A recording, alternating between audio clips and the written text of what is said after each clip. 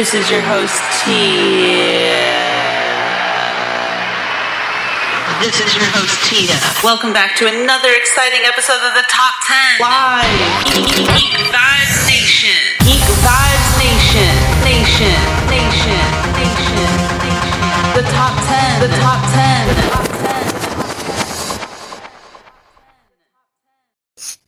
10.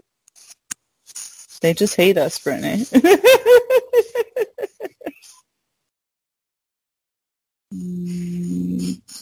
All right. Hello, everyone. Welcome back to an amazing episode of the Top 10 for Geek Vibes Nation.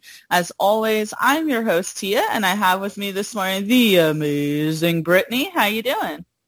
I'm good. I am realizing I have a great lack of cats in my initial area right now, which is so different than normal. Normally, like the moment I lay down here to like do the podcast, they're like, dude, you're trapped. Great. Wonderful. Where are they? Why are they not attacking you this morning? Probably because they realized they had hard food and realized they didn't need me. I have Lady by my side, my dog, as always. She is my shadow. That should honestly be her nickname, the Shadow, because wherever I walk, she walks. I know, when I watched you do that podcast live, I was like, oh, look, there's the lady. And also those people on Twitter that wanted to steal your dog.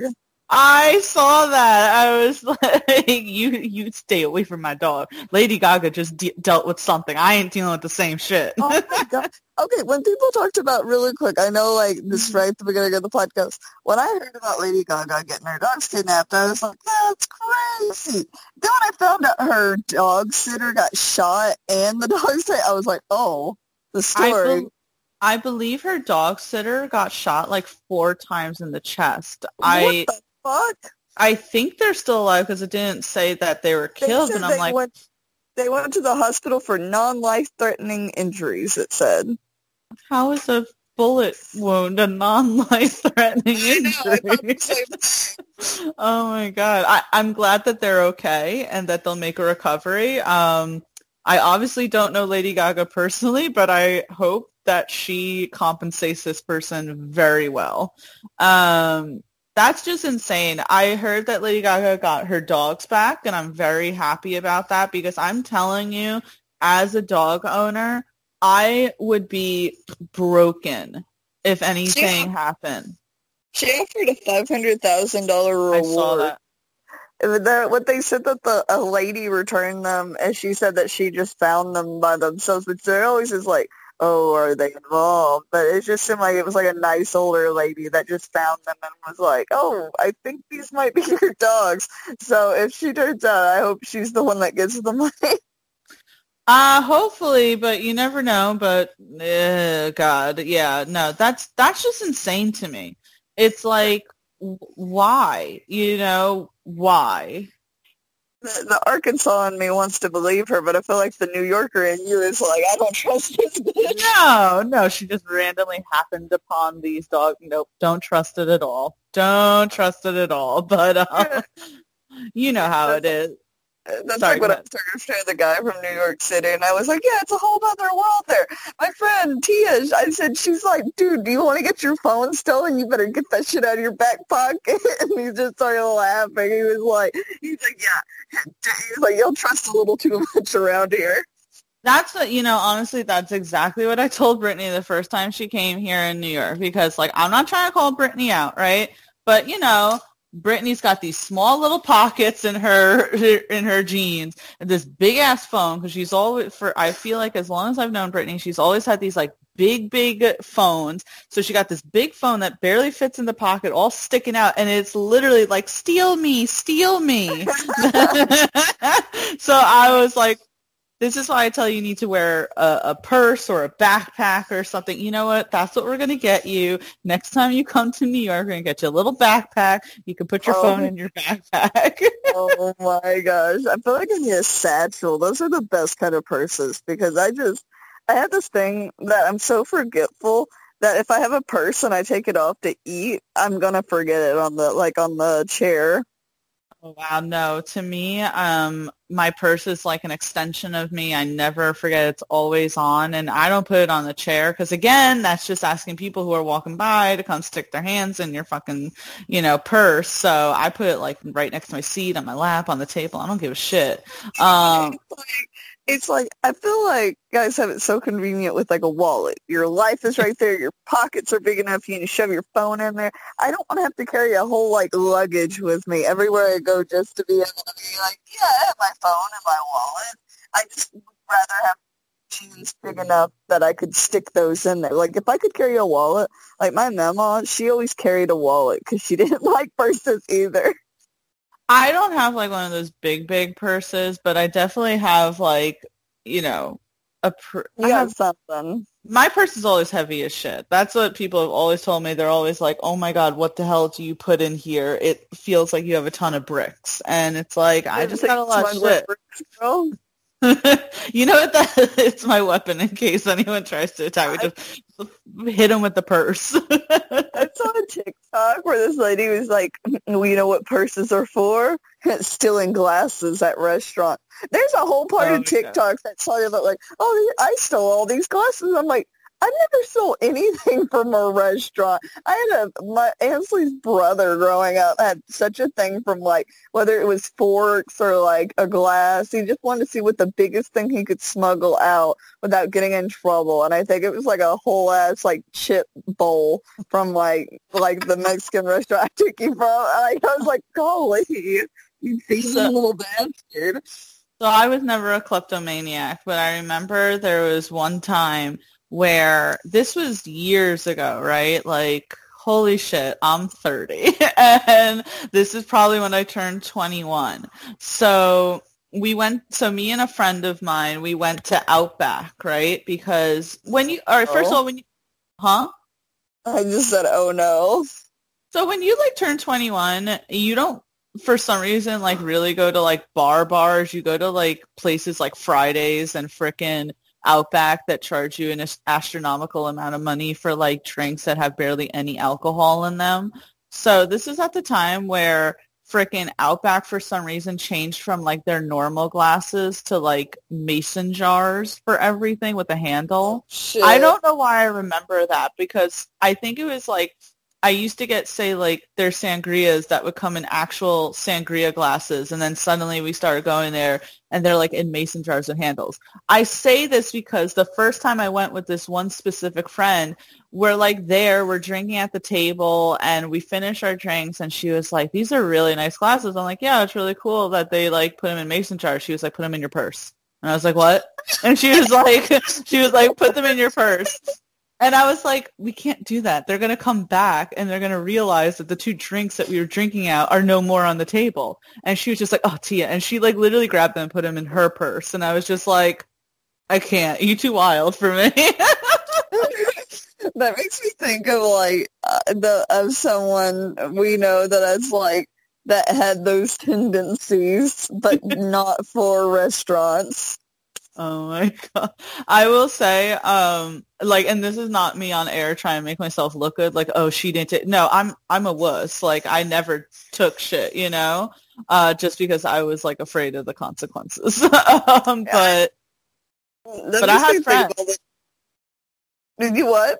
I had friends, though. I knew people back in high school who would literally go into Hot Topic with a backpack, come out, that backpack being full, and not having paid 1 cent for anything that was in that backpack. Like, and they could I had an ex that would go into Barnes and Nobles and come out with like 5. That's the story I was thinking of. He would come out of Barnes and Nobles with 5 books just because he stuck them all in his pants and shit. And I'm like, I don't understand. Like, how, like, I'm not trying to be a goody two-shoes here, but I was like, I don't feel like getting the cops called because I couldn't pay the $14 for some fucking book at Barnes & Nobles. Growing up, it's like all my friends were the type that were like, oh, test your luck, go do this. And what's funny is when it would always go south, their parents would ream them, grounded, no phone, you're not going to exist for the next month.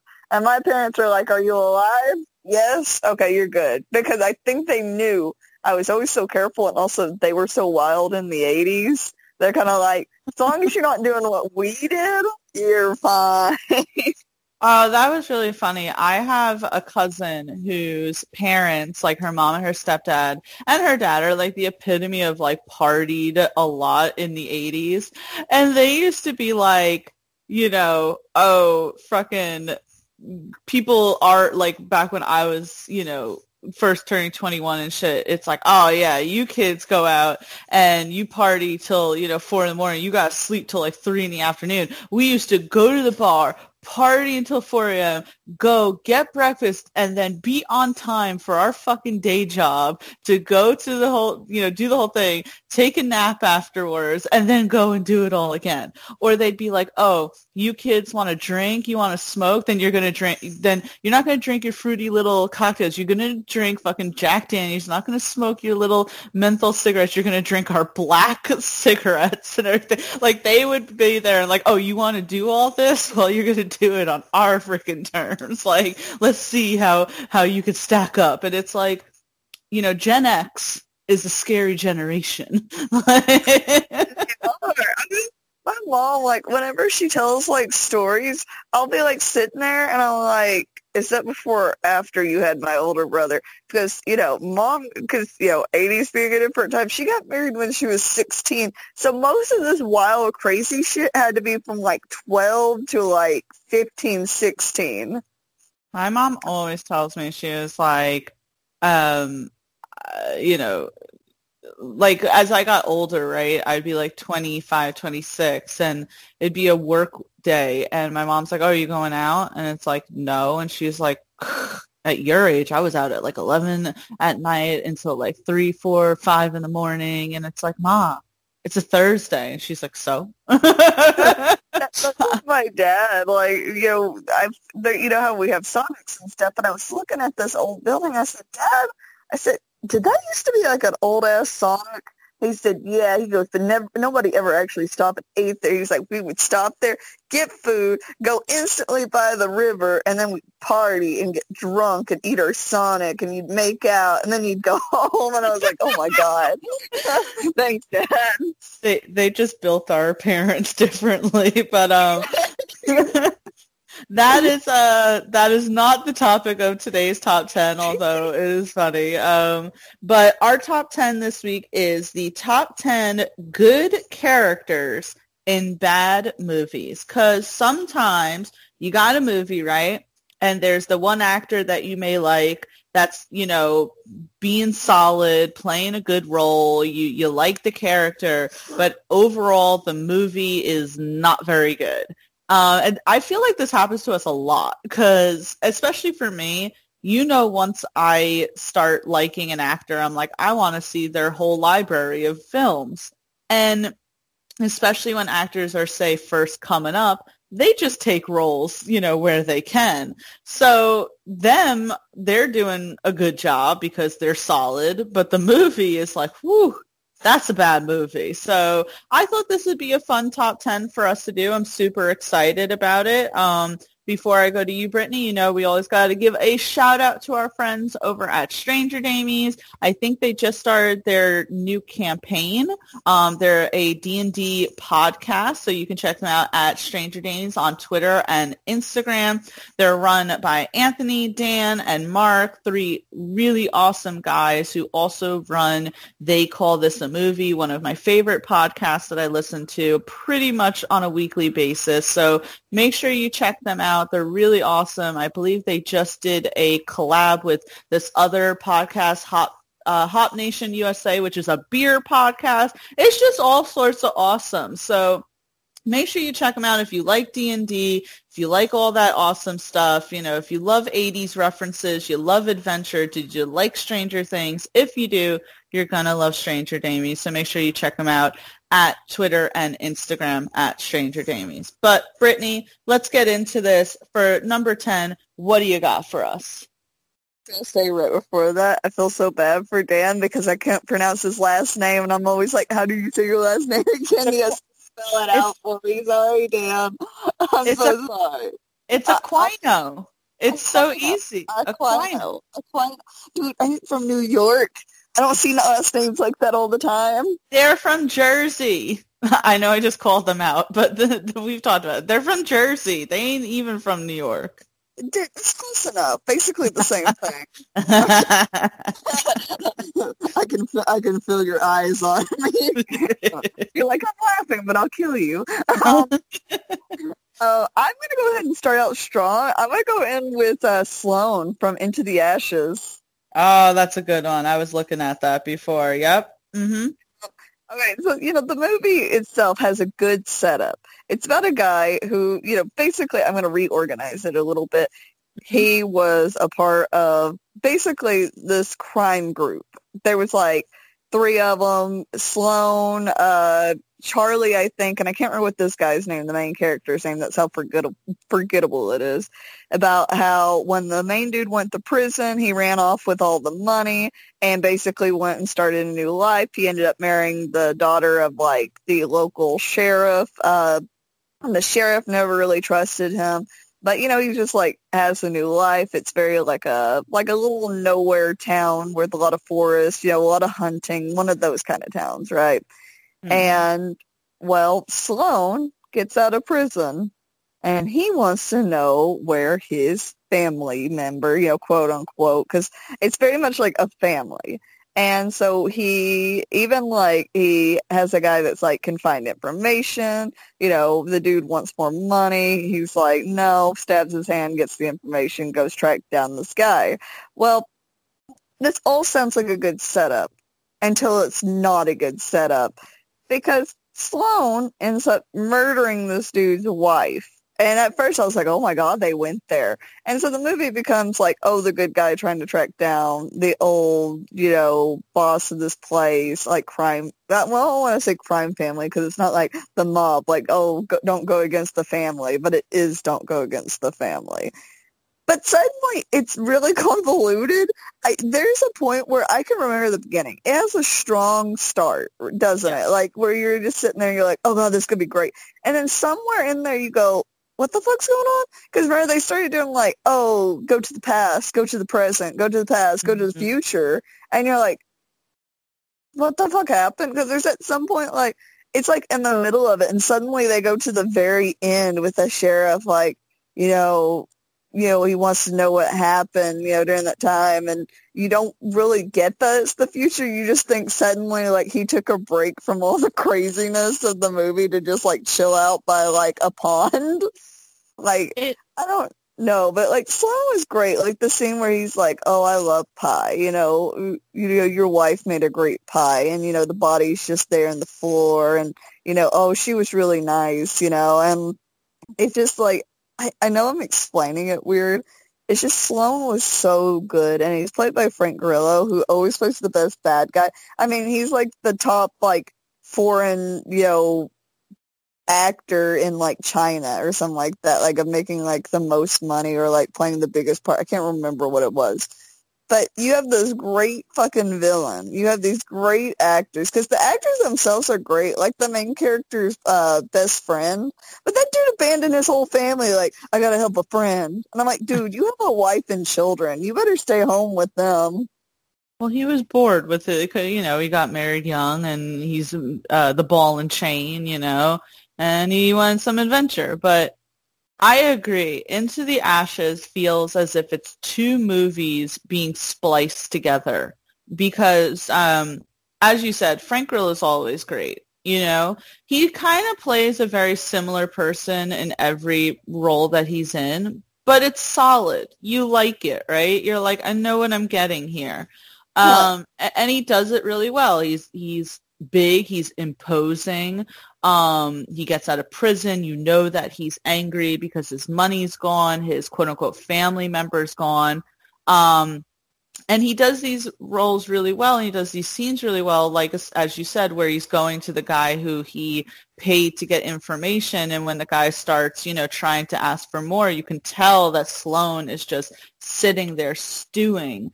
And you can really feel that. It's great. And as you said, villain. Great villain. As you said, the movie started out solid. You got it. You understood the plot. You know, it was there. And then suddenly out of nowhere, as you said, it time skips. It's weird. The pacing's crazy. And Sloane's death, spoiler alert, fucking was so awful. It was like it was anticlimactic. So anticlimactic. You have this big villain who's really imposing. You think it's going to be this crazy showdown. In reality, it's a car chase where Sloane's car pretty much flips off screen, I might add. And then you just kind of see the main character like look at the car, and it's like, oh, okay, he's dead. And it's like, that's it. That's how he was killed. That's the climax to that whole thing. It's get out of the car. That he looks fine, and then he's just like, it looks like that moment, you know, like in movies where they look away and they look back, and there's like the X over the eye. He's like with the thumb, like. And that's what I was positive what happened because I remember going, "Oh, he's dead," but he looks fine. And I think he almost laughs at the main character, like. Yeah, it looks like you didn't kill me, you know, like, looks like you didn't get your revenge, I'm already dead. And I'm like, dude, you look fine. You look like there's nothing wrong with you. Great. No, it just felt as, tell me that it didn't feel like the filmmaker gave up halfway through the film. I still like a guy that was like, this going great, but you know what would make it even better if we went further beyond, if we went M. Night Shyamalan over here. Like, really trying to make it twisty. What a twist. Yeah, no, 100%. I agree. Brittany and I were really excited for this movie because we are both Frank Grillo stans. And whenever we see that Frank Grillo is going to be in a new project, we usually watch it. Villain. Like, there's a few actors that I sit there and I'm like, oh, you know, if they're going to play a character, it's going to be, like, hit or miss. Like, maybe it'll be good, maybe it'll be bad. But Frank Grillo always plays such a great villain, whether it was, like, Brock and, like, Winter Soldier, sorry. Sorry, you cut out for just a second, and I was like, I don't know what she said, but I bet it was Winter Soldier. No, I mean, seriously, it's like, even if the movie isn't that great, you know he's gonna be good, right? Whatchamacallit it? Like Big Daddy? Yeah, no, he's so good. He's so good. And even when he plays like a good guy, right? He plays this like really badass good guy. Like in The Purge, he was technically supposed to be the good guy. Which is so funny. I was talking recently on an episode of Figure It Out, which is this episode I do with Juwan, Pete, and this guy JD for Geek Vibes Nation, and we were talking about how like Frank Grillo practically played the Punisher in the Purge movies, and he was great in that. So it's like he's really good. By the way, anyone who, oh God, what is the movie called? Oh yeah, anyone who has Netflix, check out Wheelman. It's on Netflix. It has Frank. Bring that up. Oh, sorry. Go ahead then. I apologize. No. I was just saying, like, I'm glad you were on the same thought. You go ahead. No, I mean, so if you have Netflix, watch Wheelman. Frank Grillo's in it, and it's a really interesting movie because it takes place 99% of the movie is just Frank Grillo in a car, but he plays kind of similar to like say what Jason Statham played in The Transporter. Like he's a transporter, right? But it, you know, obviously things go awry, and I'm not going to go through the whole plot of it, but that is a fantastic movie. And considering it's all done within like the car, it just continuously is really enjoyable. And the only time it say is out of the car is really like the last second of the film. So I definitely suggest that if you are like us and you're a Frank Grillo fan. But yeah, I agree. Sloane from Into the Ashes. Great character, bad movie. So bad movie. I'm going to go at number 9, and I'm going to, I don't know if this is like coming out swinging or coming out not swinging, because the movie was pretty bad. But I'm just writing it down. I always have to do this thing where it's like, wait, my thought process. The character is Michael, played by Joel Kinnaman in the movie Brothers by Blood. And so this movie probably like came and went under anyone's radar. It just came out like a freaking month or so ago. But the whole thing is that really quick, you have these two cousins, Michael, and then you have this other cousin that I forgot his fucking name. But the whole So that doesn't matter. Yeah, the whole thing is these two cousins in Philadelphia and mobster, blah, blah, blah, and all that. And Michael is played by Joel Kinnaman again, is pretty much this like unhinged guy. He's the epitome of when you have him on screen, you just feel tense because he's so unpredictable. Like there's this one scene in the movie that apparently Michael like bought a racehorse, but the horse I think got injured, and pretty much they're like, we have to put the horse down. But Michael's pissed because he spent a lot of fucking money on this horse, and he's pissed and so they're in the stable, right? And he's pissed at the guy who is in charge of the horses, and they're pretty much like, this horse is never going to run again, you might as well put him down, and blah, blah. And at first, Michael was literally going to shoot the fucking horse, and they're like, no, let's do this humanely. So they come and they bring the injection, and Michael just is like, well, it's my horse, I should do it. And he takes the needle and he has the cap off, and he's like, what would this do to like a person? And they're like, Michael, like, that's really lethal. Like, even a prick will frickin' like kill someone. And he's just like waving it around so menacingly, and you don't know if he's literally going to freaking kill someone. And it's kind of one of those things where he laughs afterwards, and he's just like, oh, come on. Like, you think I was going to do that? Like, what? No. Yes. Yeah, like, you're kind of a bad guy. I think you would do it. Yeah. And then after he has the vet, like, inject the horse, Michael then is like, you know what? No, I actually do want to pay for the like surgery that will save the horse. And they're like, Michael, we just injected the frickin' thing. And he's just like just this whole like power play tension thing that's really done very well by Joel Kinnaman. I love him. I think that he's a great actor. And I think that he does a good job sometimes playing the good guy, sometimes playing the bad guy. And I think that he played this character really perfectly, because anytime he was on screen, you really felt like shit. Things are not going to be good. But besides that, the rest of the movie was just so boring. Really, that's what it is. It didn't feel like there was really any sort of plot. And I watched it with Paulie, and we both had that same thing where, when like you're thinking it, but you don't know if it's true, and then the other person also thinks it. It's like, it literally felt like there was no plot to the movie. It wasn't going anywhere. It was very boring. The main character that they focused on, as opposed to focusing on Michael, was the other cousin, who is this very like soft-spoken, barely speaks sort of guy who, just walks around Philadelphia sullen in deep thoughts, because that's such a trope. Guy, the main character. What'd you say? Why don't they always make the boring guy the main character? I have no idea. It just felt really boring, and there was at one point, what also made it like really terrible? There's at one point where the main character gets with this girl in it, and they have a sex scene, and I swear to God, it's the most boring, bland, slow sex scene you've ever seen in a movie, where I'm like, I feel bad for these two actors. Like, that's so uncomfortable. No. And then the ending of the movie was so anticlimactic, because the whole thing on top of this, right, is that there's like the typical Philadelphia power play, the Irish versus the Italians, which is done in pretty much any movie that has to do with gangsters and has to do with Philadelphia.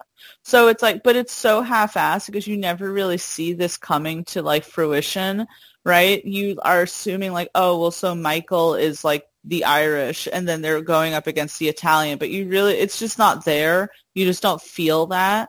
And so at the very end of the movie, again, spoiler alert, so I doubt like anyone's really going to care.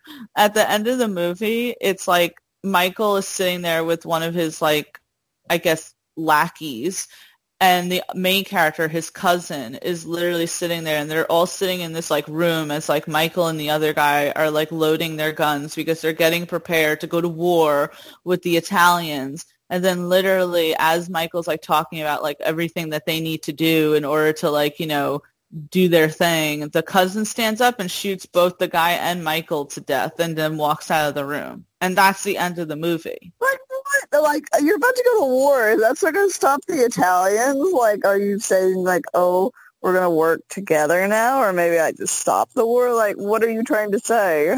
Well, his whole thing, the whole movie was people telling him, like, you got to get away from Michael. Michael's insane.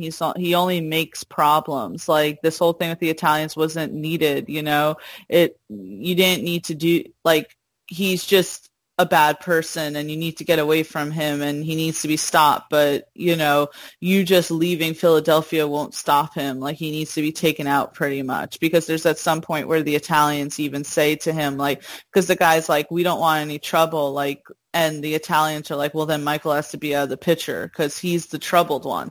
But you don't know if he's doing that because of that, because that happened all the way in the beginning of the movie, and it's like it really never came back up. It just seems like he was so tired of Michael's antics because literally, like Michael, he like one of the good friends of the main character like ends up killing himself because of something Michael does, right?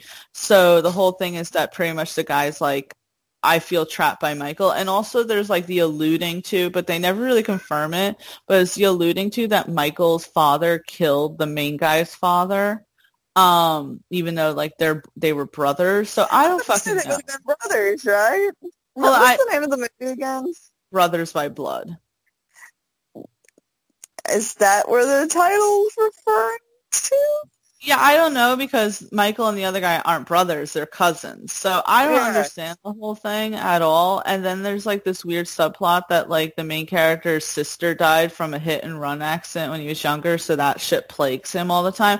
I don't know, the movie's just boring. It was like one of those movies that when you're watching it, because I was given advanced screeners of it, so I wanted to do a review of it. But it's one of those things where the movie is so boring and long that you keep checking how much time you have left. And I feel like if you have to check how much time you have left, then you're not really enjoying the movie. So that's my number 9. Again, I think Joel Kinnaman eats the scenery in this, and I think that it was a really unique character for him to play, this sort of very vile bad guy, because I think he plays it well. Like, listen, he plays good guys too. It's not like Frank Grillo where maybe he only plays bad guys. But when he plays bad guys, I think he's really good at it. And I think that Joel Kinnaman has this thing where he's in movie because not everyone recognizes him as like a great actor. And I think it's because he just picks these movies that he thinks are going to be good, but they don't end up being good, but he's good in them, if that makes sense. It's like, I think he picks these movies that probably have a lot of potential to them, such as like Suicide Squad or RoboCop. It's like they have a lot of like great potential in them to like be big, and it's like he's doing his job just fine. It's just the rest of the movie ain't doing its job. Now, was this movie like an actual movie, or is it one of those things where like the actors do pro bono work like lawyers do? I think it was an actual like movie. I mean, the production value isn't really bad. I mean, you could tell that there wasn't like a huge budget, but it's not it was like an indie studio that did it. And it went straight to like, video on demand and all that. But I don't know. Maybe it was a pro bono work. I know Jon Bernthal's done a few. Yeah, but I'm trying to think. I'm not sure that I've ever disliked any of those sort of films that Jon Bernthal's been in. I loved Pilgrimage. I loved Sweet Virginia. Pilgrimage was good. So I'm not sure, but yeah. So Michael and Brothers by Blood. God, I don't know why that felt like a tongue twister to me, but yeah, that's my number 9. Brittany, what's your number 8? I'm probably going to go with, I'm trying to keep it going strong, and I may, like, start to run in a weird, into a wall in a little while, but I'm going to go ahead and go with Wonder Woman and Justice League. In the 2017 Justice League? Yes, the bad one. Yeah, okay, great. I thought for a second you said Injustice, because isn't there like a cartoon movie like that? Yeah, there's also a game. It's like where like basically if Superman went off the deep end type of like if he was a murderous mofo. But the reason why is because I remember, and this is kind of like the weird stance on it, when we were watching Justice League and falling asleep on the couch because it was so bad, right? Mhm. And there's few movies that have done that to me. You know how you said, "Oh, you know, a movie's bad when you're constantly looking at the time to see how much time is left to the movie." Yeah. I think our shut out, and I feel bad because there's like this whole stand culture, and I don't understand why DC like cultivates it more than anyone, where it's like it is like the if you're not with us, you're against us kind of mentality. Don't get me wrong, I love DC, but those movies are so bad, and I think it's because they rushed it so bad to like catch up with Marvel. That Marvel had all this time to like fully like flesh out like the path that they wanted to take and planned all these movies ahead. But these just seem like, oh, we just kind of smushed them together. But I will say, when Wonder Woman popped up, I was like, oh God, she's beautiful. Like, she's actually interesting. She's not campy. She's normal, Tia. She's normal. Because that's like my big hiccup. It's like Superman is good, right? And Aquaman is good, but he's campy. Right. And also, I think that's when Superman had his like whole mustache situation going Oh, on. Yeah. And then Batman, like Ben Affleck did not play a good Batman. I'm so sorry, Joanne. no, he I'm so, didn't. Like, I'm sorry, this whole like delusion that like Ben Affleck's gonna come back as Batman. I don't know. All right, I'm sorry to go on a tangent because I know this is about Wonder Woman, but I yeah, don't know. We had for like the past 4 years hearing about release the Snyder Cut, and so now they're going to give you a Snyder Cut. Which, by the way, Zack Snyder himself said that even though the film's 4 hours long, he left it on a cliffhanger.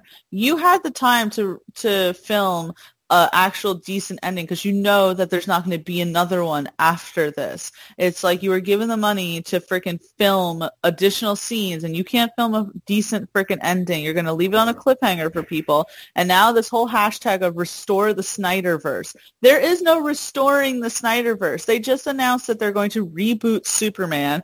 They have a new Batman with Robert Pattinson.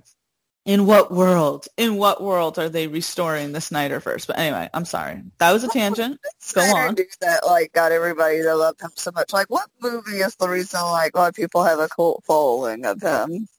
I have no idea. Is it 300? Like 300 was a good movie, but I wouldn't say that it's so spectacular that we have to make a god out of this man. And that's how it feels like. It's like I saw some people online going, wow, he is like the best grifter that they've ever seen. Like he just gets Warner Brothers to keep giving him money because he knows that by saying that there's a cliffhanger in his movie that people are going to ask for a second one. And Warner Brothers may bend to it. I just don't. That's the one thing I'm trying to get. Like, why? Because people are always like, "Oh, Zack Snyder, Zack Snyder," and they're really like obsessed with him more than really the DC universe itself. Like, 'cause I bet if Zack Snyder was like, "I got this other project," people would be obsessed. But that's what I don't get. But I will say so. Ben Affleck's Batman I didn't like because I felt like he was like very like. He was the version of Batman when they're like, "Mom, I want Batman." It's like we have Batman at home type of situation. And Wait, I just, I'm sorry again to interrupt you. I'm so sorry that I'm doing this one. When they announced that Ben Affleck was going to be Batman, there was this like amazing meme. And I guess at some Oscar award, it was like Christian Bale sitting down at the table and Ben Affleck like, standing over, like talking to him. And someone put like, text bubbles and it was Ben Affleck going, "You said anyone could be Batman," and Christian Bale going, "Not you though." not you, not anyone but you. Like Ben Affleck just like showed us like he could be a good actor, and we've enjoyed things we've been in. I just don't like him as Batman. I don't like the way he plays Batman. I don't either. I used to very much dislike Batman. Batman to me was like Tom Cruise. If he was in something, I didn't want to see it. But then as I started watching more of his things, I like a lot of the movies that he's in. I loved Argo. Not Ben Affleck, and that kind of cracked me up. Did I? I thought I said Ben Affleck. Batman, like, I didn't care about Batman. I tried to avoid things he was in, and I was like, but Batman's cool. Oh and my God, Ben Affleck. Sorry, shit. I try not to. It used to be where I was not watching things that Ben Affleck was in, but then I started realizing that he's I like him. I liked Argo. I liked The Accountant. I loved Gone Girl. So it's like, all right, he can act. I just, as you said, I just didn't like his Batman. I don't know what it is. If maybe he was, I believe, and listen, this is not me like generalizing or anything like that. But I believe that he was filming his Batman scenes when he was having a lot of inner demons, and maybe that attributed to his performance. I don't know. But I think that Ben Affleck wants to move on because I think that, the fandom is really intense. And for someone who's trying to recover from what he had, I don't think that that's good for his mental health. And I think that he's even said that in the past before. So, my main shtick is like, don't force the guy to do something that he doesn't want to do, because it sounds sometimes from these like, stands that they don't care if he doesn't want to play the part anymore. They just want him to play the part, when it's like, I don't know if the part is even good for him.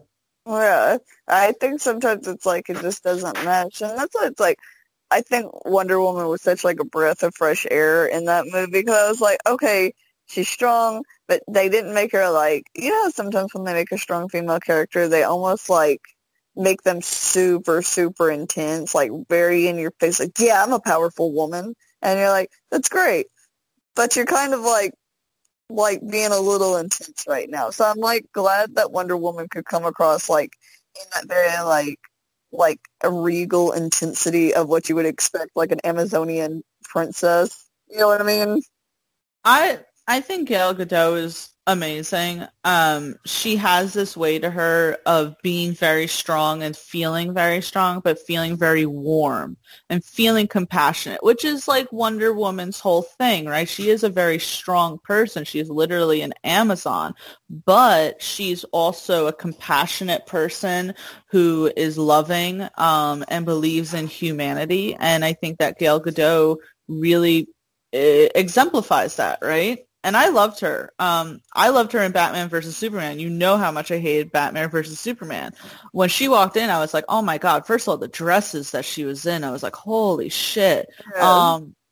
And I think that she was really wonderful. I would argue that she's probably the best thing in any of the movies that she's in. Batman versus Superman, Justice League, Wonder Woman 1984.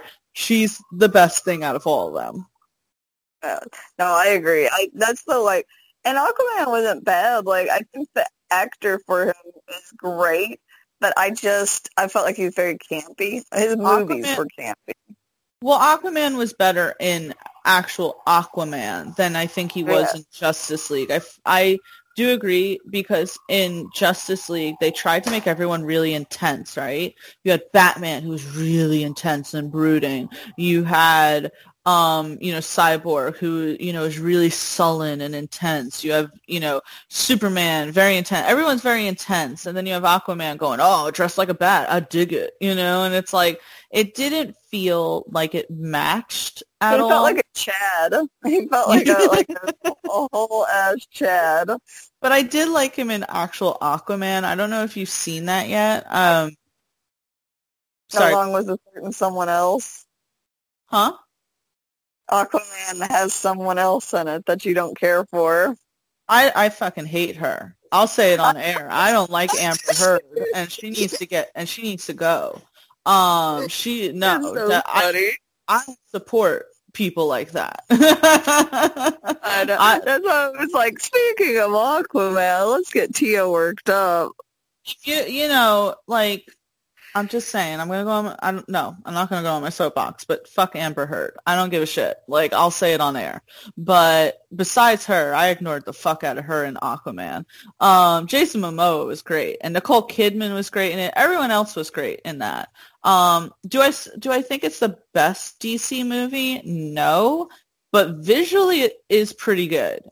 There's one scene that's like towards the end that's like really visually beautiful. And the comic book accurate costume that they throw Aquaman in at the end is chef's kiss. Jeez. Sorry, I'm dying over here.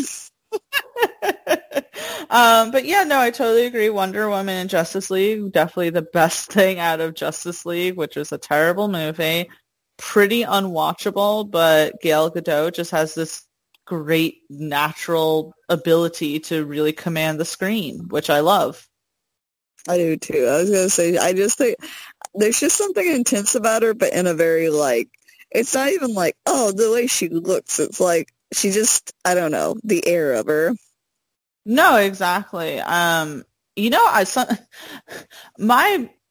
theory as to why I think she's really good at playing this like badass, even though she's not that big, right?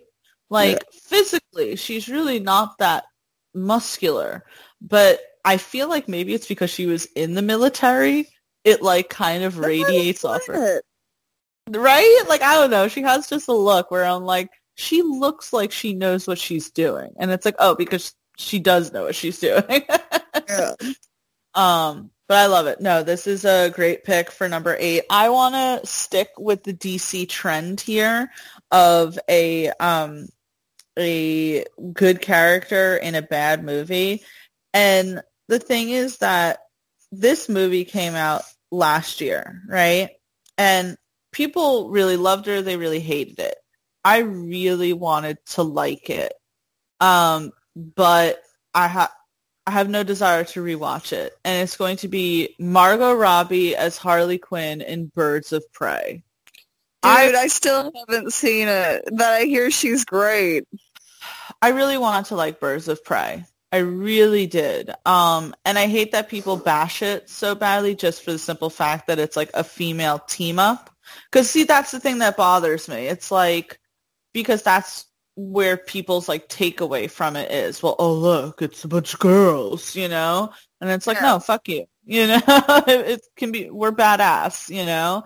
And all these. You had all these like actresses and these characters suddenly come in and you're like, you have a character that's already fully established from others and you're like trying to catch up and it's like, oh, look, here's these characters I know nothing about except for the comics and the original Justice League show. It also didn't make sense because Harley Quinn was never a part of the Birds of Prey. So realistically, it's like, why did we need this movie, right? So Margot Robbie as Harley Quinn is amazing, right? I could not think of a better casting for Harley Quinn. When I first saw the pictures of her for Suicide Squad, and then I saw Suicide Squad, I was like, this is who I always wanted to see on screen as Harley Quinn. Even though I had no idea who the fuck Margot Robbie was at that point, I still was like, this is Harley Quinn. And she's done it beautifully. And in Birds of Prey, she is Harley Quinn, and she's fucking amazing as it. I love her in it. She's certainly the standout. It should have literally, the movie just been called Harley Quinn. But the movie itself, first of all, you could tell had like the less budget out of everything. So you have so this is why I didn't like the movie, right? You have Harley Quinn and then she's fine. I like Ian McGregor as an actor. I hated what he did with Black Mask. I hated what he did with Black Mask so badly. Who played? Ian McGregor, he's the guy who plays Obi-Wan Kenobi. That's what I thought you said. I didn't even realize that was him. Yeah, so you have Ian McGregor playing Black Mask. And I just thought that he played it kind of campy at times. I didn't like it. I didn't like that the movie decided to go with this like Deadpool sort of style, because Harley Quinn was narrating it. She was breaking the fourth wall. And the thing is that like That's her thing, though. That doesn't work though in everything, right? Like Deadpool can do it, but like her, I don't know. I just didn't.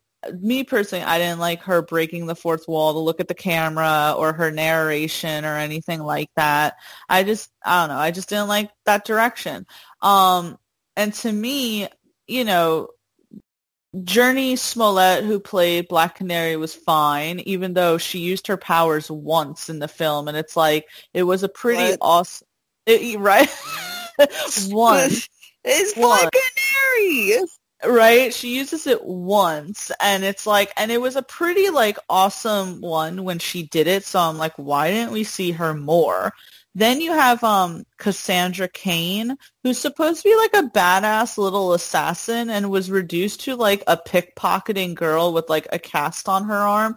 For some reason, that bothered me. I don't know why the cast on the arm bothered me. But I hate that she was like just a pickpocket person. I didn't like that at all. Rosie Perez was fine in her character, but I didn't understand why she was there.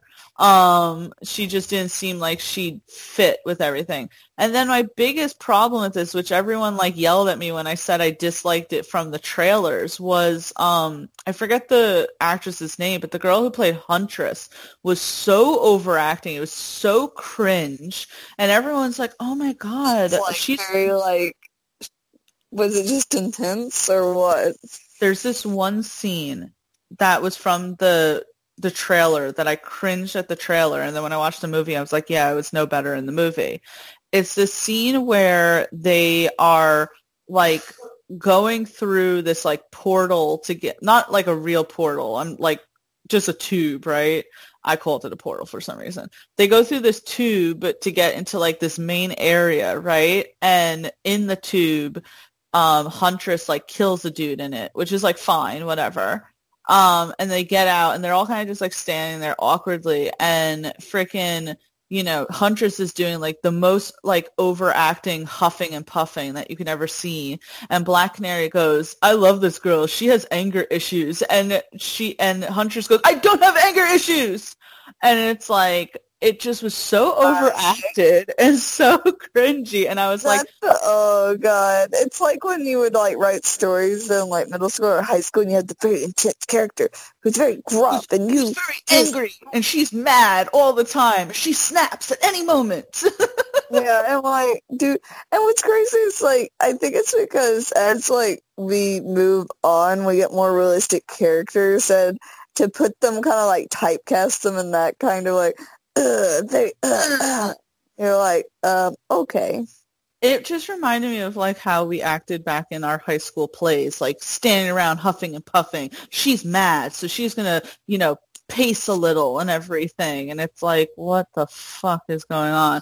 And so that makes sense because it's like, oh, you have to express that emotion. But like when you're in a movie, like watching it, you can be like, there's a big difference between acting on stage and acting in a film, and apparently no one told her that.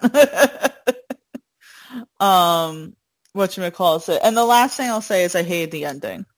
Oh my god, the most anticlimactic fucking way to kill a villain in the worst CGI, some of the worst CGI, sorry. Henry Cavill's mustache disappearing was the worst CGI. Or Wonder Woman. Some of the worst CGI I've ever seen. It was so anticlimactic. I was like, wait, what? What? What? No, it wasn't. So they're facing off against, you know, Black Mask, because the whole thing is like, you know, I don't even remember the whole fucking thing, and I don't care about the whole thing. They're like, they're on a pier, and Harley Quinn, they're having like this standoff and everything. Black Mask is threatening to like kill the little girl, and Harley Quinn just like does like this flip, grabs Black Mask's like in her legs, and then yeets him off of the frickin' like pier, and then she like put a bomb on him, and then he explodes. Dude, why does this remind me of bad fan fiction? Like when you try to write out the fight scene, and you're like, and then she jumped on him, but little did he know, I planted a bomb on him, so you know when he falls into the water, he's gonna explode. And you're like, what? It was definitely written as bad fan fiction, because then it's like, oh, I can see it now. And then he exploded. And then afterwards, me and the girls went and got some margaritas. Because that's what happens in the freaking movie.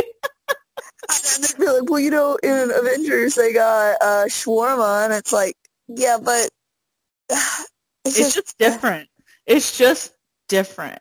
It's just different, because if it had been done well, it would have been well, and it was not done well. I have to be honest with myself. I tried to force myself to like Birds of Prey and say that it wasn't so bad and all that, because I didn't want to because again, the people who, a lot of people who hate it just literally hate it because they're like, oh, it's a bunch of girls. And I'm like, I don't want to perpetuate that, because that's not how I feel at all about it. But I can't sit there and say that it was a good movie. But Margot Robbie's always solid as Harley Quinn. I loved her outfits in the movie. I loved her acting. There was nothing wrong with that. I love this one line. She's at the club, and this one guy's like, you dumb bitch. And she's like, don't call me dumb. I have a PhD, motherfucker. And I was like, that's true. She's Dr. Harley. Dr. Harleen Quinzel. So, I love that. So it's like, she was great in it. The only thing that I got like irrationally mad at it, not mad, but I was just kind of like, is the director actually from New York? Because I don't think she is. Because the whole thing was that they made this really big deal that Harley Quinn wanted this bacon, egg, and cheese sandwich with hot sauce. And people are like, oh my God, I feel seen, the bacon, egg, and cheeses, blah, blah, blah. The thing is, though, in New York, we put our bacon, egg, and cheeses on a roll. This bacon, egg, and cheese was on like a ciabatta bun. And I'm like, Kathy Yan, do you know New York? Because a bacon, egg, and cheese don't go on a ciabatta bun. It goes on a roll. So that was my one thing. But then you had all these people who like aren't from New York who were like discovering like, oh my God, a bacon, egg, and cheese sandwich. That's so revolutionary. It's so good. Oh, have you seen this new trend? Did you start? And it's like, man, Becks have been a staple for freaking decades, and you guys are just acting and you guys are just acting as if like Kathy Yan invented it. Kathy Yan, by the way, is the director, and it's like you guys are acting as if Kathy Yan invented Becks, and I can't. I'll have you know, I rednecked it yesterday, and I put that shit in a hot dog bun because I didn't have anything else to put it in. Oh my. It was good, though. It was good. Don't come for me. Oh, my God. I have Paul in the background just going, yeah, who puts it on a ciabatta bun? I'm just saying, I don't know why that was something I really just paid attention to, because I was like, because in the film, right, you have Harley Quinn, like, really, because she's hungover, right? Which is a staple. You get hungover, you go get a Beck, right? And she's really hungover, and she goes to this bodega, and she's like, staring at it, and she's describing how it's made, and you're sitting there, and you're like, man, that looks freaking good. It's like a perfectly cooked egg. He's putting the cheese on, he's putting a little bit of hot sauce. It looks freaking good. And then they put it on a ciabatta bun, and I'm like, you lost me here. That goes on a roll. Oh my gosh. Now the next time I come to New York after everything, we have to go get one. And also second, if you hear me making noises, I don't know why the cats are going full stupid today and deciding to like crawl into the blinds and like try to rip up the carpet. So if you hear me go, that's me trying to tell the cats, please fuck off for 5 seconds, please. No, it's all good. But yeah, so Harley Quinn, number 7, Birds of Prey. Brittany, what do you got for your number 6? Let me see here. Because I already had this lined up in the brain, so let me see what else I had on my list. Let's see. By the way, I bet people who are listening are like, really, Tia, you're getting irrationally angry about a bacon, egg, and cheese sandwich, and it's like, here in New York, we take that shit seriously. Yeah, you guys. I'm going to go with Max from The Resident. Oh my God. So I almost thought about putting The Resident down, but then I was like, no. But then I was like, is Brittany going to get mad at me for this because she loves The Resident? Itself is bad. This is where it's like, where it's hard. The only reason I think it's good is because of Max and Juliet. But my thing is, so I'll go through it really quick. Basically, it's a movie about, there's Juliet, who is an ER doctor, who, she has a breakup, and she's trying to find a new apartment to live in New York City. She ends up finding this apartment, like, she sees a flyer. It turns out to be, like, I think, like, wasn't it, like, $2,800 a month? Like, something like that. I think like the real thing was like 3,000 a month, but at first she thought he said like 30,000 a month or something like that. And I was like, what? Really 2,000. So that inflation though. So she's like, oh, he's fixing up this new apartment. Like, oh, it's going to be brand new inside because I'm refinishing everything, and give me a little bit and it'll be fixed up. And she's like, oh my God. And he's like, well, you see, there's a train that comes underneath and it rattles the entire house. And she's like, okay, I get it. Even though, like, that wouldn't matter. I think you said people in New York would be like, it's fucking New York. You got to expect that there's going to be something happening with noise. And so, my main thing is that that's like a draw, right? You live in New York, you want to live near the frickin' subway station so that you can get to work easier, and that makes apartments actually more expensive. Where I live, right? I live but near the pier, but I don't live, I live a few blocks up, right? But the people who live a 5-second walk. But the people who live in the apartment buildings literally right next to the train station are paying a hefty amount for the convenience of living right next to the train station that goes into Manhattan. I'm sorry, I didn't mean to interrupt. I'm just clarifying. I loved it because I think where your parents lived too, they had the subway station like right next door, the train station. I always get confused if it's called subway or train, but I was going to say, so she sits there and goes, okay, and keep in mind, this, like, it has, like, a full, like, giant living room. It has a full-on kitchen. It has a full-on bathroom with an old, like, Victorian-style porcelain tub. And then you have a full-ass bedroom. It even had a wine cabinet, or what was it called? Yeah, like a wine cellar, wine cabinet, which was, like, really cool. Yeah. And the whole thing is, so she starts to, like, hit it off with her landlord, Max, and it's great. But she's realized she's still really attached to her boyfriend. But then it does, like, this flashback scene. You realize that Max is actually a stalker who is super obsessed with her. He's planned all this from the beginning. That's why the rent's so cheap. That's why he redid the apartment, so he could get into the apartment easily, through the walls.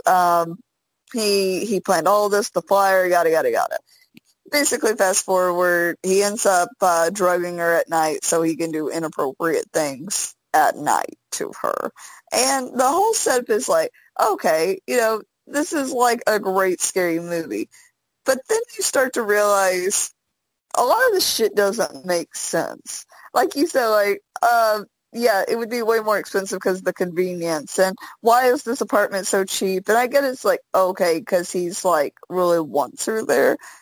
But it becomes so unbelievable. You're like, how? And also, like, whenever she's, like, an ER doctor and she's oversleeping every day, like, severely late for her shift, I feel like that would not fly for a doctor. Like, I feel like that would make me want to freak out. And it keeps happening every day. And it's like they have such, like, intense schedules. I can't see them just being like, oh. And then whenever, like, she starts getting kind of drugged up, fucky feeling, she's like, oh, I'll do a blood test on myself. And then she starts, like, putting cameras in that. And it's like, it's believable but not believable. But it's also, it hasn't aged well because it's from the early 2000s. But then you also have the freaking fight scene at the end. Tia is so, like Tia knows that. So Juliet has a face-off with Max. And you keep thinking the fight's about to end. And then it just keeps going. It's like, oh, yeah, she finally pushed him, and he got hurt. And you're like, okay, that's the end. But then he got up, and he's after her again. And it's like, oh, but then she hurts him again. And you're like, okay. And this happens like 3, 4, 5 times before the final, like, murderizing happens. So, yeah. I wanted to mention really quick, because you know how much I love the actor Lee Pace. Lee Pace plays Juliet's boyfriend in this. deaderized to get shoved in a closet. Yeah, no, he was definitely done dirty in this situation, but whatchamacallit, yeah, I mean, there's a lot of things in the movie that when you look back at it, you're like, didn't make sense, you know? The price of the apartment didn't make sense. The fact that I don't think you can just do blood work on yourself, right? Yeah. And also she got those results like super quick too, especially in the early like whatevers. It takes like a while, you know? Like blood work doesn't it still takes like a few days, but like back then you'd have to wait like a week for something. Exactly. So it's like the fact that she got so quickly, the fact that like no one really was raising that much of a concern over any of this shit. And then I think the thing that kind of takes me out of The Resident so easily is like, first of all, I do like Jeffrey Dean Morgan in this role. I like his chemistry with is it Hilary Swank? I don't remember her name. I just know that she used to be like a big actor in the day, like not big, but like I think it's Hilary Swank. They have a pretty good chemistry with each other. I didn't like the subplot of Max like killing his grandpa, like his grandpa's. Like his grandpa, like, oh, you're an evil kid because your father was bad, and, you know, now my daughter's dead because of him, and, you know, blah, blah, so fuck you. And he's like, fuck you, Grandpa, I'm going to inject you with this shit, which I don't remember what it was, if it was, like, just air or something else. Either. But I just remember, like, so Max is great in the standpoint of, like, you have, like, there's not many times in movies I feel unnerved, but, like, between, like, him in the walls, between him drugging her, between him watching her get fucked by her boyfriend, between, like, masturbating in her bathtub and, like, watching her bathe. I'm like, this is a severely, like, creepy character. But I think Jeffrey Dean Morgan plays him so well because when he's normal, he seems so normal in it. But I'm telling you, that needle inside the, like, toenail part still gives me the skeeves. Yeah, and the fact that she so quickly gets, as you said, her house, like, you know, with the surveillance cameras. And I think for me, I hate, like, just like with Into the Ashes, I hate that halfway through the movie, they're like, hang on, rewind. Let me show you exactly, you know, how this is all staged by this, like, mass stalker, you know? That's so much planning. Because, like, if you were, like, gonna actually do that, do you not think you'd be like, oh, hello, or, hey, somebody said, you know, but to be, like, putting up a flyer in the hopes that she would realize that, you know, oh, there's an apartment open. Like, everything had to work so perfectly for it to actually happen. Like, it was too convenient. Although I will say... Yeah. I mean, stalkers are freaking insane. Like, I've seen plenty of videos where it's like they will go to those lengths. But no, I get it, where it's like everything was a little too convenient. And as you said, that final fight scene, holy shit, does it drag out like nobody's business. Does.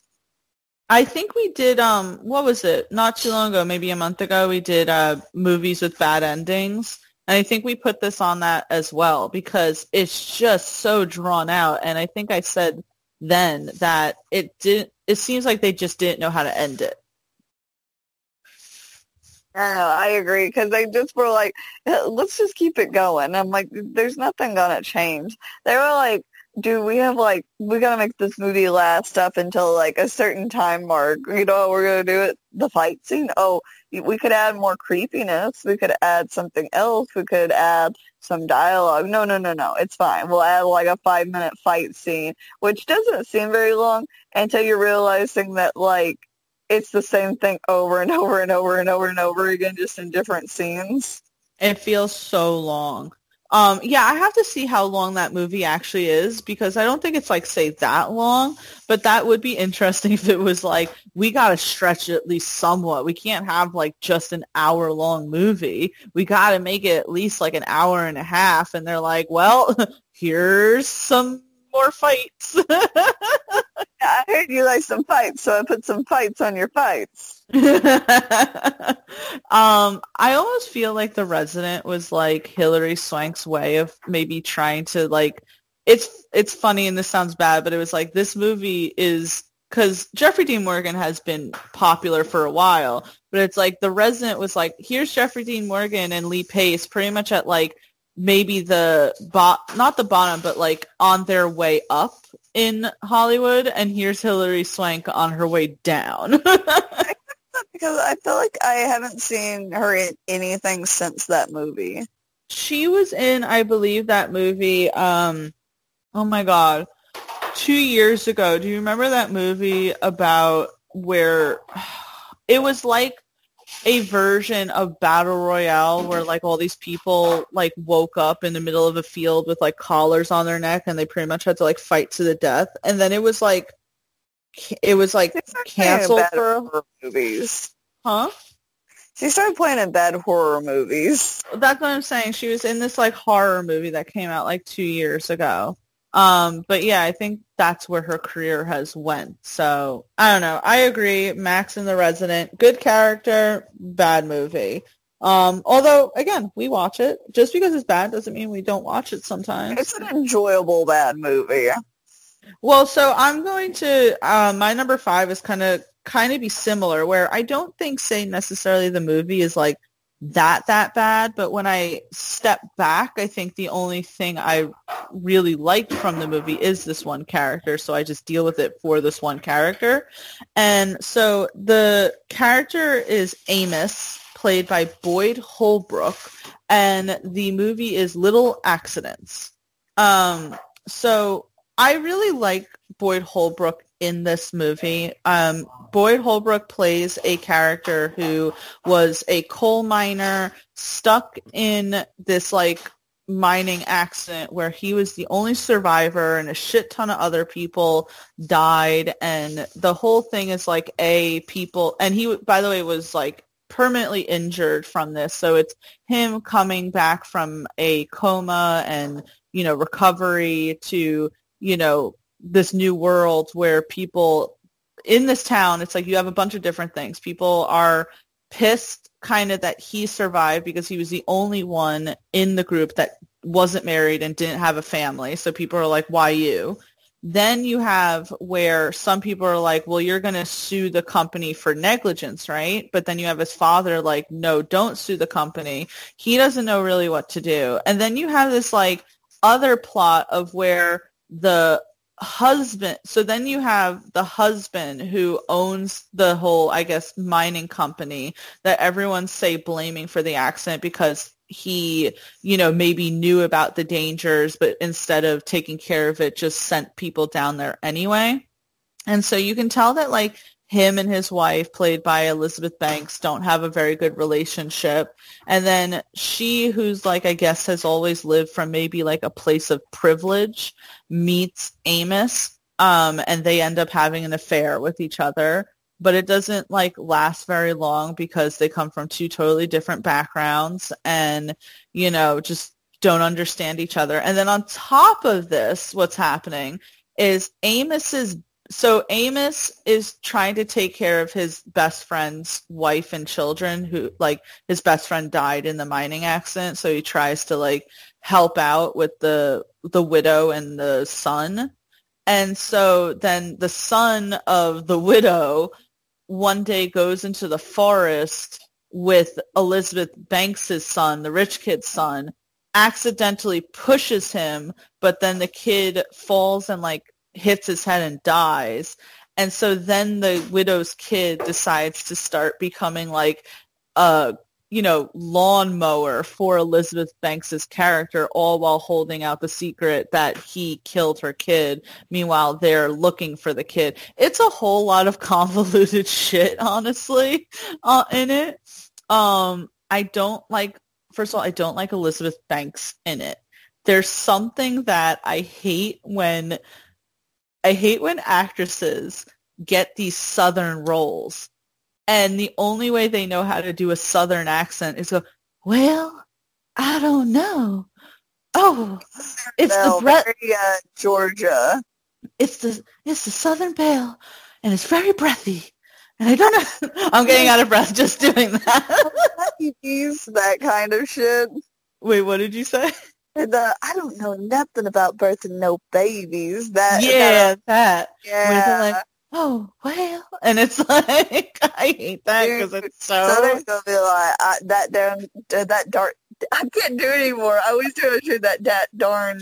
diddly darn bad thing. Like, I can't remember how I say it. There's something I do on stream where it's like this horrible, like, redneck, like, accent, and it's like, if you're gonna go deep south, you better go deep south, and if you're like in a mining town, dude, you better put on that twang and not just like, oh, I'm Southern Belle. You're not from Georgia. You're not from Alabama. You're somewhere else. Well, it's supposed to be that, like, you know, they're really rich, right? Like, they live in the part, even though it's a mining town that most people live very poor, they live in, like, the very small neighborhood that has, like, huge houses, and they're very, you know, well-to-do, and they, you know, don't, like, understand the common folk. So I don't know. There's just a lot in it that's going on. I mean, it's an all right indie film, but when I was just breaking it down right now, I was just realizing how much shit is actually in it. I was like, holy shit, that's a lot.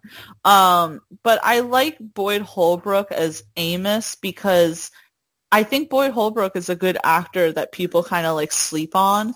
And his performance as Amos being this like guy who is very insecure about everything, about now the way that he looks, about the fact that he was like having an immense amount of survivor's guilt, being pretty much like torn between his father saying not to take legal action because, you know, you still got to stand by your employer, and then all the people who are telling him that he needs to take action because he's the only one that can prove that there was actual negligence and it wasn't just a little mistake and all that. Yeah, like this dude's like horribly like maimed from this accident, and you're gonna be like, no, don't sue him, don't get money. And it's like, oh, your employer, dude, sue him, and you're gonna have enough money that you can live the rest of your life without working. Well, it's like they were trying to perpetuate that this guy had the really old mentality of like, you know, you respect, you know, your employer or some shit like that. Oh my God. I'm telling you, if I got hurt in an accident and they're like, oh, but we're best friends, I'd be like, better pay me some money. Right? I mean, it is, at the end of the movie, Amos does decide to testify and say shit. And that was another thing, is that, you know, he's having an affair with the wife of the guy who owns the place, and so she was pretty much also trying to be like, well, you know, you don't want to do that because that would hurt me, you know, because I live in this. And he's just like, you know, I'm so tired of everyone else telling me what I should or shouldn't do. I'm a fucking dude. Nobody, I was just like, oh, it would hurt me. It's like, well, I'm pretty fucking hurt. I'm pretty more hurt than I think you're going to be after this situation.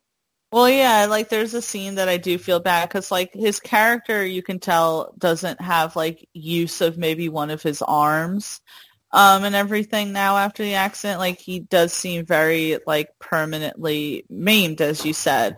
And there's at some point where, like, I guess a woman that he used to sleep with, like, tries to kind of, you know, come back onto him again. And he's just like, yeah, I don't, like, have any desire after all this shit happened. Which then is funny, though, because then he starts sleeping with, like, the Elizabeth Banks' character. And it's like, maybe he just didn't want you anymore. Right? But, yeah, so I just think that there was a lot in the movie that they didn't make sense. Like, another thing also is the kid, you know, he having guilt, I guess, being now the lawnmower kid for Elizabeth Banks' character, who's sitting there mourning and grieving that she can't find her son, and thinking like, well, he'll come back. All the while, this kid knows he ain't ever coming back. I pushed him really hard. His fucking head cracked open like a fucking egg on that. He did. Thank you for that imagery, Tia. So anyway, I mean, the movie isn't like that bad. I think it's the same thing like with The Resident, where it's like you can watch it still but I think when it boils down, I only watch it because I like Boyd Holbrook in it. Yeah. No, I kind of feel that because that was like during your big Boyd Holbrook kick, so I can see why you'd be like, yeah, this I can just his parts. I was thinking about that yesterday. I was like, Boyd Holbrook is a good actor, and I really expected him to blow up more after he played Donald Pierce in Logan, and it really feels like people don't take notice of him. And I'm like, he kind of gave us one of the best villains in a comic book movie, but no one fucking talks about him. But we talk about Logan all the time, but no one talks about the villain. Yeah, and he was great in it. He was a great villain. I thought so. But yeah, so that's my number 5. Brittany, what's your number 4? I am gonna go with, and you'll kind of laugh at me, and I hope I don't accidentally take one from you. Are you okay? If they start with an L? I have no idea what you're talking about, so go ahead. I'm gonna go with Loki from Thor. What was it? Dark World. Dark World. That whole movie is so freaking bad. There's nothing like redeemable except for the fact that we have Loki dealing with the fact of like being imprisoned, for his actions, and his father like, your birthright was, basically dying. And then it's like, so I don't even remember the full plot of this movie. I just remember watching Loki looking all sad and greasy. Did he not look super greasy in that freaking cell, though? Like his hair? A little. He looked a little greasy. And him just, like, doing and, like, turning away from his mother and, like, not to my mother. And then his mom dying and him just so, like, distraught because, what he said to his mom. And I don't know. Loki is always a shining point. But, we had this whole subplot of, like, oh, she got one of the Infinity Stones, which we didn't know at the time it was an Infinity Stone, like, absorbed in her blood and all this other shit. And then Loki, like, yes, I have died. Oh, I finally redeemed myself. Just for the little fucker to be Odin right at the very end. You know what also got me was whenever he's walking and he turns into Captain America. Oh my god, I love that though so badly. You have no idea. And I know, and I know it's kind of shorter. It's just like I love, like, because we've talked about Thor: Dark World so many times and how bad it is, but I just thoroughly enjoy Loki's parts to the point where even in this movie where I remember nothing of the plot, nothing of what's going on except for Odin basically treating was it Jane? Is that her name? Jane, yeah. Yeah, treating her like shit and the mom dying, which I like how like that movie's so forgettable, but it ended up in Endgame. I know. I think the whole reason why it ended up in Endgame was just for the mother scene with Thor, because you have to think that was probably like just, still such a beginning of Thor's like trauma, pretty much. Yeah, and because I like how he's like, well, on one scene, it's like you have the fact that he's seeing his mom, but also he got his old hammer back, which I also felt like, did this defeat the purpose of him, like, moving on from needing his hammer, or is it more of his safety blanket? I mean, to me, like, I've seen people bring that up before, but it's like, I didn't mind, because I think now it's just a tool. It's not the source of his power like he thought it was before. Now it's like, now he knows how to use it with his powers, that it's just like a tool to help him with it. That's how I interpreted it. I guess you could see it like, we have fists, right? Mm-hmm. And our fists are only useful from how strong we are with the arm, right? But if you put brass knuckles on that fist, it's going to be a lot stronger. It's going to hurt a lot more. So I guess it's just a conduit at that point. And also, I think Thor wanted to know that he was still worthy. Because the whole thing about, anyone can pick up Stormbreaker, right? That's not anything with Stormbreaker. But not everyone can pick up Mjolnir.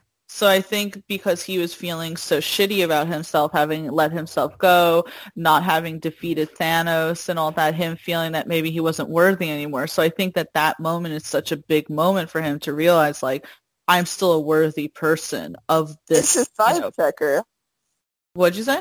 It's a vibe checker? I like I know, that. I pick it up okay. Yeah, and that might be a source of his confidence because if you have something to always tell you you're worthy, you feel Right. me? But also, like, he lost the being able to pick up the hammer for a while there in the first movie he was ever in. Right, in the first Thor, that was a big thing where it was like he finally was worthy to pick up that hammer. Which is, I always laugh in the first Thor when you see Loki walking by it and he's like, let me just try and jiggle it a little. And it's like, It's fine, no. it's fine. I still love that Captain America could pick it up, but he was pretending, and you could tell Thor was like, "You motherfucker," and he's like, "I know it." Brittany, yes, not yesterday, the other day on Twitter, I saw something where it was like, what movie do you wish you could see again for the first time? And I'm like, I just want to see that end scene in Endgame again for the first time. I want to see Cap pick the hammer back up for the first time, and I want to see the portal scene again for the first time. Because when I'm telling you, when I saw that, I was like, like when you see the Mjolnir like lifting, you're like, it has to be Cap. It has to be Cap. It has to be Cap. And then it's like, oh my god, it's Cap! That's the perfect thing with his shield, too. And I love Thor going, I knew it!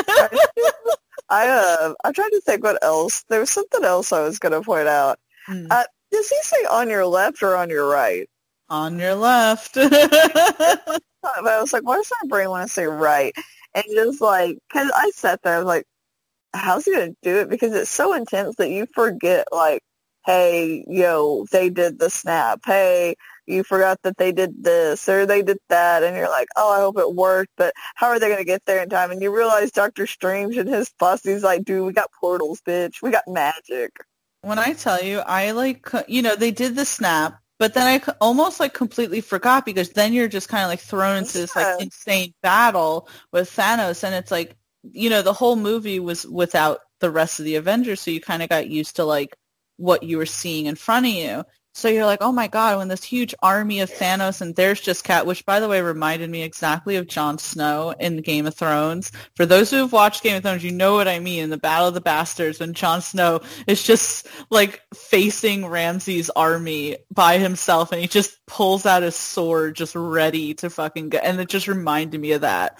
And it's like, when you see Thanos' army and you just see Cap and you're like, and then all of a sudden you hear that and you're like, what the fuck is that? And it's like, at first you don't register that that's Sam, and he's like, on your left. And I was like, oh my god, no, yes. I know. The whole, like, auditorium was like, oh no, oh yes. Like, and I remember, like, I remember going to see Endgame because I was waiting in line.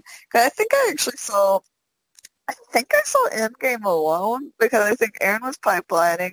You're in New York, and I think I just sat in line and was like, well, it's really easy to get in as the only person there, and I think they cut off the line like a little while after me because there was so many people packed in, and they had like all of these theaters like were playing Endgame, and I was sitting there, and the whole freaking like everybody, it was like everybody was suddenly in on it together, like we're in this together.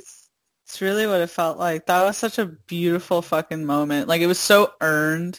And when you slowly see and it's like quiet, in the first portal is T'Challa and Shuri and Okoye.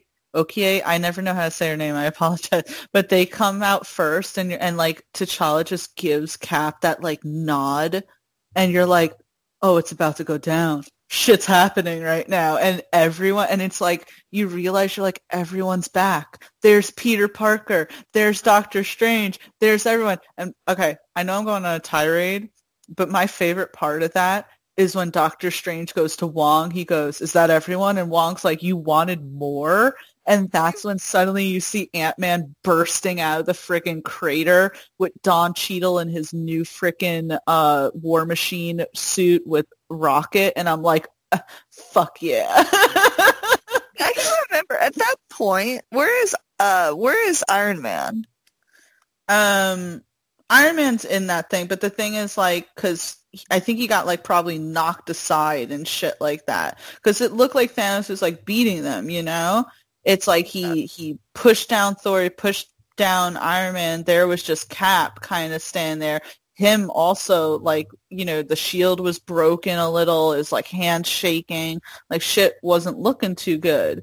And then suddenly it's like you just got all the other Avengers coming in. Like, and I love, first of all, by the way, not only the Avengers, but you had all of like the Doctor Strange people, like all of their like magician guys, the sorcerers, and then you had Valkyrie coming in with all of like the Asgardian warriors, and I was like, this is amazing.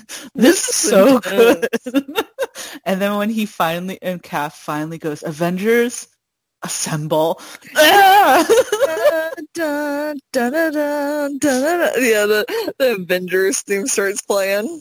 I'm going to watch that after this. You got me? I love that scene. I could watch that scene over and over and over again. Saying I could do this all day. I could do this all day. Wait, one last thing. And then when you realize like shit's going down and you're like, oh my God. And then it's like suddenly there's a force coming from the sky. And it's like, who is it? And it's fucking Captain Marvel just coming and literally destroys the ship in one foul swoop. Straight through it. She's so OP. Straight. Please nerf.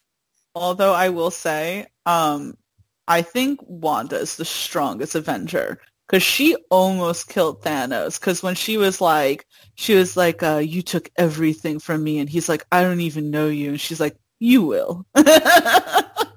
And just freaking... Yes. I would have thought when we were watching Age of Ultron that she would be like so fucking intense. She's really powerful. So I know that you're not watching WandaVision, but just know she is more powerful than I think we ever thought. Like, she's so... what she can do with her powers is insane. Just so good. And by the way, in the show, they have a discourse as to who's the strongest, because freaking there's a character, Monica, that gets introduced, right? And she's like, well, you know, we all know that Wanda would have like defeated Thanos if it weren't for, you know, him setting the fire blasters on her. And like Jimmy Woo is like, well, you know, Captain Marvel did come in. And it's like they have a discourse of like who's the strongest Avenger. I think it goes to show like how much the world relied on them, where it's like they have these discussions where it's like, oh, everything's about the Avengers. The Avengers. She's so powerful though. I'm sorry. After watching WandaVision, you're like, strongest Avenger. Sorry, Captain Marvel. You're strong too. You're insanely OP as well. But like, Wanda literally can create worlds. That's pretty fucking scary. But going back to what you said, Loki in the Dark World, that's how unmemorable Dark World was, that we don't even want to talk about it. But I agree. Just know that Loki was great. Loki was the best thing in that, and I agree 100%. I say that all the time. Like, because I'll say I hate Thor: The Dark World, and people are like, but you love Loki. I'm like, yeah, I obviously skip to Loki scenes, and then I just don't watch the rest of it. Yeah, exactly. That's fine.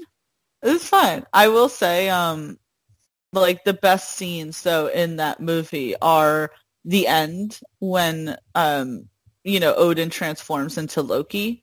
And people always point out, you know, in that scene, I don't know if you remember, when he's Odin and he tells Thor how proud he is of him. You know, these are things that Odin has never even said to Thor himself, or at least he didn't up until Ragnarok, you know? And It's like, it's Loki who, you know, loves his brother as much as, like, he's a little shit and all that. It's like he loves his brother, and I think that he was telling Thor these things really from the heart. So I love that. And Loki's just the best. I can't wait for the Loki show. But let's move on. Number 3, keeping up with Tom Hiddleston. I'm going to do Dr. Robert Lang in High Rise. So this is Tom Hiddleston's character in this movie, High Rise. High Rise is this whole thing that's supposed to take place in like the 1970s in the UK, that is supposed to be this like really big building, like sets of buildings that are supposed to be like all in one buildings. Like you never have to leave them. It's like, why leave them? They have a supermarket in them. They have all these like really fantastic apartments, pools, lounge areas, blah, blah, blah. And it's like this building where the guy who like designed it lives there, and he's like this really eccentric person who wanted to create essentially this like utopia in a building, but things start going awry because it almost becomes like the Titanic in a way, where it's like the people on the upper floors are the wealthy ones that get everything, that like it's a fucking paradise where they're all like, all the couples are swinging all the time and they're all partying constantly. And then all the people on the bottom floors are the ones that are getting their like lights shut off, their water shut off, and blah, blah, blah. And it's like slowly things start to descend in this movie, where the power outages are more frequent. The supermarkets start running out of food, and everyone starts like turning on each other, even though it's like, you could leave the building, you don't have to stay in this building, but they all start like turning on each other, and it just becomes this like anarchy where people are literally killing each other and throwing people off the balconies and like, setting fires, and literally start like, there's a guy that walks around like with a freaking like television on his head and everything, and it's like so weird that everyone just starts going like slowly mad in this place. And it's like as if the owner kind of like planned it all along, because then all of like the really rich people up on top like start, I don't know, assassination clubs. I couldn't even tell you really like what happens in this movie. I watched it. The plot's very convoluted. The plot's crazy. It's like, why is everyone going crazy in this building? Why aren't they just leaving the fucking building? It's like, there's at one point, which by the way did kind of like remind me of the pandemic, where they're like, Tom Hiddleston's character goes to the supermarket that's like running out of things, and there's like one thing of paint, and like literally it's like him and a bunch of people fighting over this one can of paint, and I'm like, oh, that was less with toilet paper. But again, but again, you could just leave the building. Like, you don't have to stay in the building. But it's like one of those things where it's like Tom Hiddleston's character starts slowly going mad because he's a doctor who starts slowly like not showing up to work because he becomes obsessed with like the building life, and all that. Like, why leave the building? Everything you want is here. There's no need to go anywhere else. Everything's here. I don't know. It's just weird. And I put Tom Hiddleston's character just because I think Tom Hiddleston is a good actor in anything that he does. So the character isn't particularly bad. He narrates the movie the entire time, and I quite like his like narration style of it. So I didn't mind him necessarily. The movie was just the weirdest fucking thing I've ever seen. I didn't understand. Apparently it's like based on a book, and it's like I get kind of the concept of it. But I think that the way it was executed was just really weird. I wish they could have done a better job with it. So yeah, that's going to be my number 3. There's not a whole lot to say other than I was just severely confused the entire time. No, I feel that where you're like, I love this actor, I love this character, so I'm going to watch it, and I'm going to probably give them more of the benefit of the doubt than I should, because it's like, oh, they're great, but then you're watching it, and you're like, what am I watching? At this point, I'm just watching him recite dialogue because I like him the best. I think that's what it was, yeah. It makes me think of there's a video game called We Happy Few, and it's about, like, how all these people, and it takes place in the UK. UK has like this thing about like pretend happiness type situation, because in this game everything is very happy and bright and everybody's grinning. But the reason why is because in the society you're forced to take these drugs, right? And they're supposed to keep everybody happy and all like calm and everything is good. Well, the main character stops taking the pills, right? And suddenly you're seeing that the world is very gray and very dirty and very scary. But the thing is, there's these police that wear happy masks, like they wear masks that are like grinning, but really like they can tell that you seem different because you don't look happy. And so if you take the pills, it's hard because in the game you gotta like kind of like like get a balance where you have to take the pills sometimes so that people aren't suspicious of you, but also to actually see the world it's supposed to be to further the plot, you have to stop taking the pills, but you have to seem normal. Like, people will look at you and realize, oh, he's not happy, and have to, like, they'll sick the police on you to force you to take the pills. That reminds me of, remember the show that I liked some months back, Brave New World? Yes. That's what makes me think of that too. In the show, it was like everyone's taking these like happy like pills the whole entire time, and it's like anytime anyone gets a little bit like sad, they're like, "Oh, here, just take some Soma. Like, you'll be good. We're all happy here." And like that's literally obsessed with this because that's another like very like British show. Everyone's that's a really, and like honestly, I don't know. I'm not British. I would love to hear someone's like whole reasoning as to why that is like such a common thread amongst like British and UK like movie shows, video games. It's like why this constant like need to be happy even if you're not happy and not like accepting your emotions, I think that's their society has always been very proper, like very prim, like, like very, because, America's not like that because, we didn't grow up with a monarchy. We didn't grow up, like, in a certain way where, like, you were expected to be a certain way. So maybe that's more, like, tied societal-wise, where it kind of has to have, like, that air of, like, manners, if that makes sense. Yeah, it's like it's improper to talk about your feelings. Yes. Could be.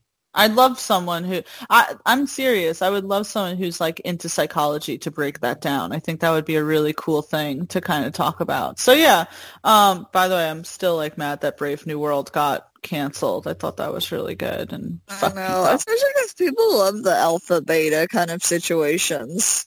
Yeah, and it left off on a huge cliffhanger. I really like Harry Lloyd, the guy who played Bernard. I think that he doesn't get enough credit for his acting. I just think that other actors are picked on top of him. But I think that if he was given the chance, like, I love Tom Hiddleston as Loki, like always. But Harry, it's the same thing. Like, I love John Bernthal as Frank Castle, but I could also see Frank Grillo as Frank Castle. So even though Tom Hiddleston is Loki to me, Harry Lloyd would have done a pretty good job at Loki. So that's my shtick there. But yeah, so Robert Lang in High Rise. Brittany, what's the number 2 for the list? What's your number 1 technically? Well, really quick, I gotta see which movie he's from because I know the character I want, but I gotta remember what movie he was technically from. So I'll think just continue talking. Oh, Days of Future Past, X-Men, Days of Future Past, because Wait, which character are we doing? Oh, speaking about WandaVision. Yeah, what was funny was, so Days of Future Past isn't particularly awful, but none of the X-Men movies have particularly always been just fucking amazing, right? And this is like during the reboot where we have, I will say Michael, is it Fassbender or Fassbender? I always called him Fassbender, but who knows? Yeah. It's like, we have him as Magneto, and he's great. And then I can't remember the other dude's name, but James McAvoy. Yes. So of him playing Professor X. Xavier. And my thing is like, the movie is forgettable. Like, I'm always going to love X-Men movie because I love the thought of mutants and everything, but the movie itself is forgettable.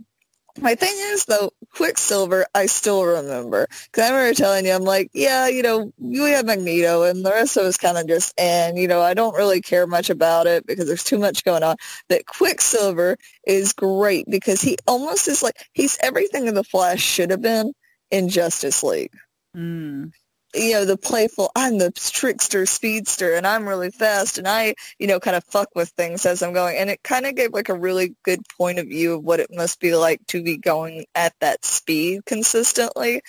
And I love how there's, like, the air of, like, his interactions with Magneto, where you're kind of realizing, like, oh, you fucked his mom and made him. You're actually his dad. But, they never say it, at least in the movies I've seen. They may have finally, had that introduction between them.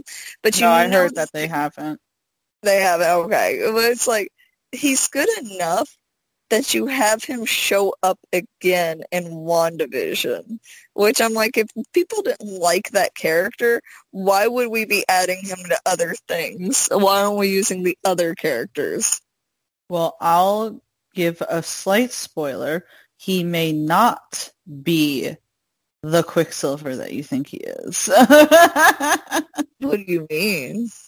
So spoiler alert for anyone who hasn't watched WandaVision. I'll give you a second to fuck off or something. Yeah, that's not Pietro. He plays Pietro, right? He comes in and it's Pietro, but it's fake. We all know it, right? They even acknowledge it. Darcy, because the whole thing is this whole sitcom that the people on the outside on S.W.O.R.D. are watching, and Darcy literally goes, she recasted Pietro? So they know it's not him, and even at some point Wanda's why don't you look like who I remember you looking like? And by the way, I said this on a podcast and I think it's in the context of the show. It's no disrespect towards Evan Peters or anything, but he was really fucking annoying in WandaVision.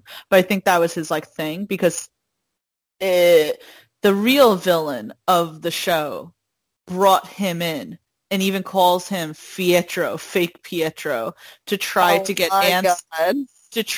answers out of Wanda. But it is really interesting, right? So it's you have Evan Peters, quote unquote, playing Quicksilver, because it gets people really happy from the Marvel thing, but it's not really Quicksilver. It's all an illusion. So it's really interesting in that sense. But as you said, I don't think Kevin Feige, the president of Marvel Studios, would have brought Evan Peters in to play this character if he didn't realize how much people loved Quicksilver. People love Quicksilver in that. I think that's at first people were he's annoying, but they're you know what, he's fun. Well, no, people are freaking out when he came into WandaVision. They're oh my god, they're merging the two worlds. Which then it was kind of the first time we had a Marvel character, a X-Men character finally in truly from that series, from that world, and going, this is a character that played a mutant, which was off limits for so long. Well, and I think that's why people were freaking out, which then kind of made it funny where they confirmed that that's not really Pietro. Fake Pietro. No, it's awesome. They're definitely tapping into the mutants thing. They just called, Brittany, you have to watch WandaVision even though I'm spoiling shit for you. They just called Wanda Scarlet Witch, which they weren't allowed to do beforehand. Oh, shit. So it's what they're doing in WandaVision is so fucking cool. And again, I found Pietro kind of annoying as shit, but it's still remarkable that they're even allowed to do it. I will say, I still sit there going, can't we just get the Quicksilver from Age of Ultron back? I miss him. I like that actor too. I loved Aaron Taylor Johnson. I was upset. But yeah, no, I mean, it's so funny that you put this down because people are probably going to have our heads on this because people love Days of Future Past. They love that movie. Oh, it's the movie itself, because it's good, but it's not great. I just remember Quicksilver and Magneto. Which I feel is the whole thing about the Fox movies. And that's what I said that on another podcast where I was when we were talking about WandaVision, me saying that I found Pietro really annoying, and people are oh, well, that's kind of how he was in Days of Future Past. And I'm I never saw Days of Future Past. And people are oh my god. And I'm because, my whole thing with the new X-Men movies is that none of them have really been good. I liked the original trilogy. I still do, even though it has a lot of faults. Logan and Deadpool are phenomenal, but besides that, First Class was okay. It didn't blow me away. And yeah, people like Days of Future Past, but people say that Apocalypse and Dark Phoenix are literal fucking trash shit. And to me, it's Fox's X-Men, especially after First Class, was always like, it's good, it's just not great. And I just didn't have ever a desire to dip my toes into that. I don't know. I just want to love X-Men so bad because of, like, our childhood, but I'm like, looking back, I'm like, I don't know if this is rewatchable. Well, when they finally, like, bring these characters, because again, like, Evan Peters was playing a fake Pietro. I think that was just supposed to be, like, a nod. But when they start really bringing the X-Men into the Marvel Cinematic Universe, it's going to be good. You know it's going to be good. Which reminds me, I still never saw that one movie I wanted to see, like, that was supposed to be, like, a scary X-Men movie, like a scary mutant movie. Oh, New Mutants. I wanted to see that too. I heard it wasn't really that good, which is disappointing because the trailer looked really cool. I know. I waited for, like, years to be able to watch it because I was like, this is going to be great. And then everybody's kind of like, That's what I'm saying. It just seems like Fox just didn't know what to do anymore with their, like, characters at all. So for me, I'm like, I know people really are excited because they want these X-Men from Fox people to come back. Like, they want Michael Fassbender to come back and shit. And I think that the whole Evan Peters gave people hope. But for me, I'm like, I do want them to just recast. Like, let's start fresh. You know, bring the characters back in, but bring in new actors, which sounds a little hypocritical considering I really want Charlie Cox and John Bernthal back, but they were still under the Marvel universe. Like, at one point, those Netflix shows did connect to the MCU, but Fox never connected. That was their thing. So I don't know. But the only person that it's okay for Fox to come over is Ryan Reynolds as Deadpool. Only thing I accept. Which I hope they do, because I can't see him being played by anyone else. Okay, thank God. Kevin Feige, the president of Marvel Studios, confirmed that they're going to make a Deadpool 3 with Ryan Reynolds, and it will be rated R. It'll be their only rated R movie because they know that they want to keep what people love so much about this character. Disney's getting intense. Disney's scared. They're sitting there like, oh my God, all the moms are going to be really mad at us. Oh my God. But I love it. Quicksilver and Days of Future Past. Brittany, you have to watch WandaVision. The series finale is next Friday, and it's getting intense. And when I tell you that this is opening up what's going to happen in the movies, it's opening up what's happening in the movies. Like, it's insane. The precursor. Like, this whole show, and it's just so beautiful too. Like, can I tell you really quick? Elizabeth Olsen, who plays Wanda, is such a phenomenal actor. The emotions that she, like, exudes while she is mourning is just so fucking intense. Like, there's so much, especially in the recent episodes. Oh my God, she's so good. I'm sorry. Like, it's so good. I just simp for her really quick. I have to. But anyway, let's move on to the number one in our top 10 good characters in bad movies. Of course, let's go through everything. We have number 10, Sloane in Into the Ashes. We have Michael in Brothers by Blood, Wonder Woman in Justice League, Harley Quinn in Birds of Prey, Max in The Resident, Amos and Little Accident, Loki in The Dark World, Robert Lang in High Rise, Quicksilver in Days of Future Past, and I'm going to keep up with the comic book movies, and I'm going to do Wallace Keefe in Batman vs. Superman, played by Scoot McNairy. Oh my gosh, yes. The most, like, way to misuse a great fucking actor. So first of all, if you're new to this channel, hi, I hate Batman versus Superman. If you're not new to this channel, you know how much I hate Batman versus Superman. It is an awful movie. I don't care how many new edits and cuts Zack Snyder wants to give us. It's not good, all right? First, like, Henry Cavill's good. I'll give him that. Still, he's amazing. Although I say that I much prefer him as Geralt of Rivia than Superman. Still good. What? I was just laughing at you. I love The Witcher. Going to your Witcher, Tia. Oh my, you're gonna get that song stuck in my head. Oh my god. Oh no. So Batman vs. Superman was Ben Affleck's introduction as Batman, which showed me enough to never want him to be Batman again. And you know, the whole thing is, Batman doesn't like Superman because he thinks that Superman's too powerful, and when he was trying to save the world from utter destruction, a city got destroyed, which I know sounds really heartless, but I really hate that argument because I'm sorry, it's the needs of the many outweighing the needs of the few. It's the same thing like in Age of Ultron where everyone bitched about Sokovia. It's like, Ultron was going to destroy the world, so I'm sorry, like, this sounds bad, but it is what it is. Or, you know, people who are like, oh my god, Wanda, what happened in Civil War? I mean, you know, Crossbones was going to blow himself up. She just tried to, you know, yeet him out of the way. And I'm sorry that some people died in the process, but you know what I'm saying? It's like, should we just let the bad guy destroy the whole world? Is that what we should do? Should we just let him destroy the whole world? Or would you, you know, let the guy fucking work?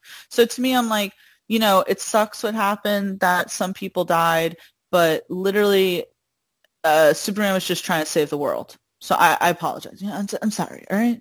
But anyway, so that happened. So Batman, like, has a fucking, like, hatred boner for Superman after that and decides I'm going to build a suit to, you know, fight against Superman, and a lot of other fucking bullshit happens that's terrible. But you have this character in the beginning of the movie, Wallace Keith, played by Scoot McNairy, who's such a phenomenal actor, who is a character who gets his legs destroyed by the building collapsing from the battle between frickin', you know, Superman and Zod, right? And Wallace Keith is a employee of Bruce Wayne, which also never made sense because isn't the fight between Superman and Zod supposed to be in Metropolis? So how did, like... I think it was like their building that was in there, and they just so happened to be in that area when it happened, if I remember correctly, which don't hold me to that. So Bruce Wayne was just happened to be in Metropolis at that point. Okay. Like, yes, I think they had like an outsourced, like, little, you know.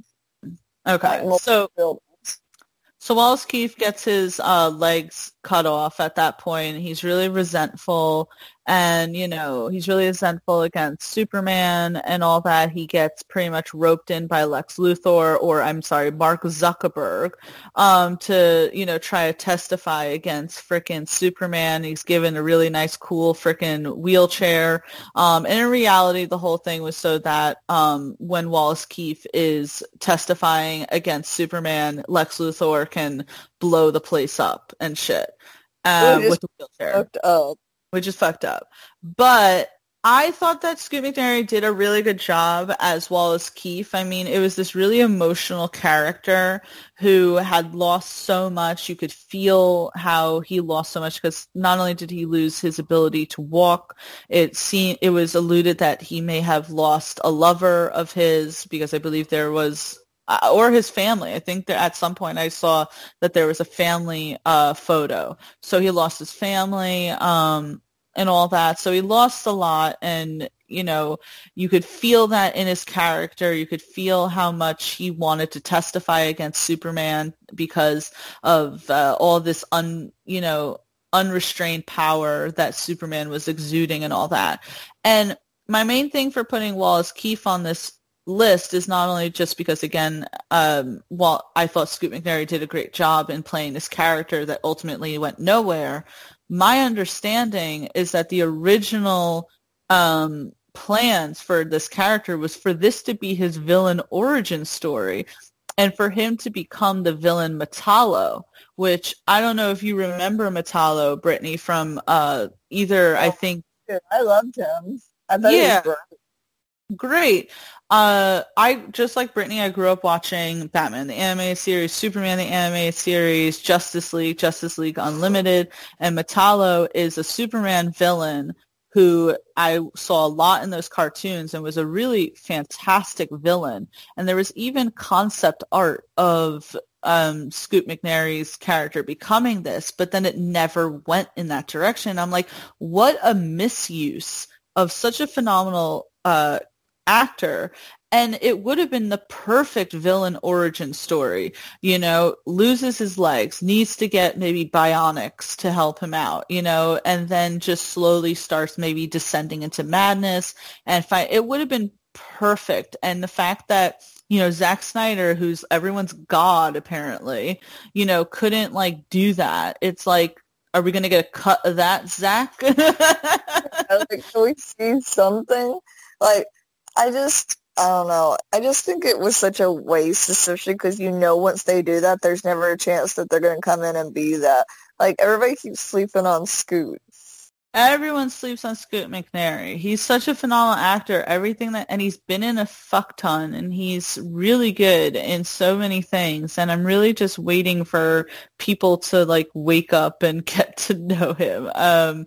But it is funny, Scoot has been in both Marvel and DC, just not maybe in a capacity that people would remember him for. But he has dipped into both. And to me, I'm like, if DC isn't going to use him properly, I really hope that Marvel maybe brings him back, maybe as the same character or maybe as a different character. I want to see him in Shang-Chi.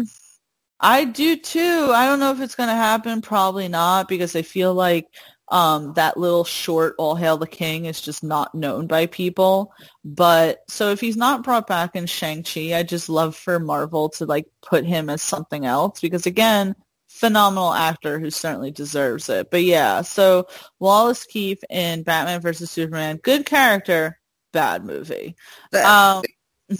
Brittany, do you have any honorable mentions that you'd like to throw out there before we wrap everything up today? I think I had Rob Novak from, what's it called? Sleepless, which the movie wasn't terrible. It just wasn't, super memorable, but I just remember I loved Rob in it. Yeah, I totally agree. That was the movie that got me noticing Scoot McNairy, so I can never forget it. I don't think I have any honorable mentions. I think I threw out all the ones that I wanted to, but I think this is a great list. I love it. I love it too. And if you're listening, please let us know what type of character you think is a good character that unfortunately is in a bad movie. But Brittany, why don't you let everyone know where they can find you, what you got going on, and all that good stuff. Good. So you can always find me at Twitch at Itty Bitty Brit. I've been playing Vampire Bloodline: The Masquerade, which always makes me want a good vampire movie. It's been a fun time. I maxed out seduction on my character, so I have been on a mission to seduce everyone I come in contact with, which is always fun. And then on Twitter, you can find me at Itty Bitty Brit 0, which I update my schedule, pictures of cats, all that kind of good stuff. Everyone, please make sure you check that out. Brittany is a very dedicated streamer who spends lots of her time making sure that she gives you guys great content. As for me, you can check me out at TC_Stark on both Twitter and Instagram. You could also follow GeekVibesNation.com, which has links to all of our social media accounts. And please make sure that you're checking out our YouTube page, Geek Vibes Podcast. Not only do we do every Saturday the Marvel Cinematic Review, which right now is reviewing WandaVision, but will be reviewing Falcon Winter Soldier, Loki show, Black Widow, Eternals, Shang-Chi, anything Marvel that comes out, we'll be reviewing every single Saturday night.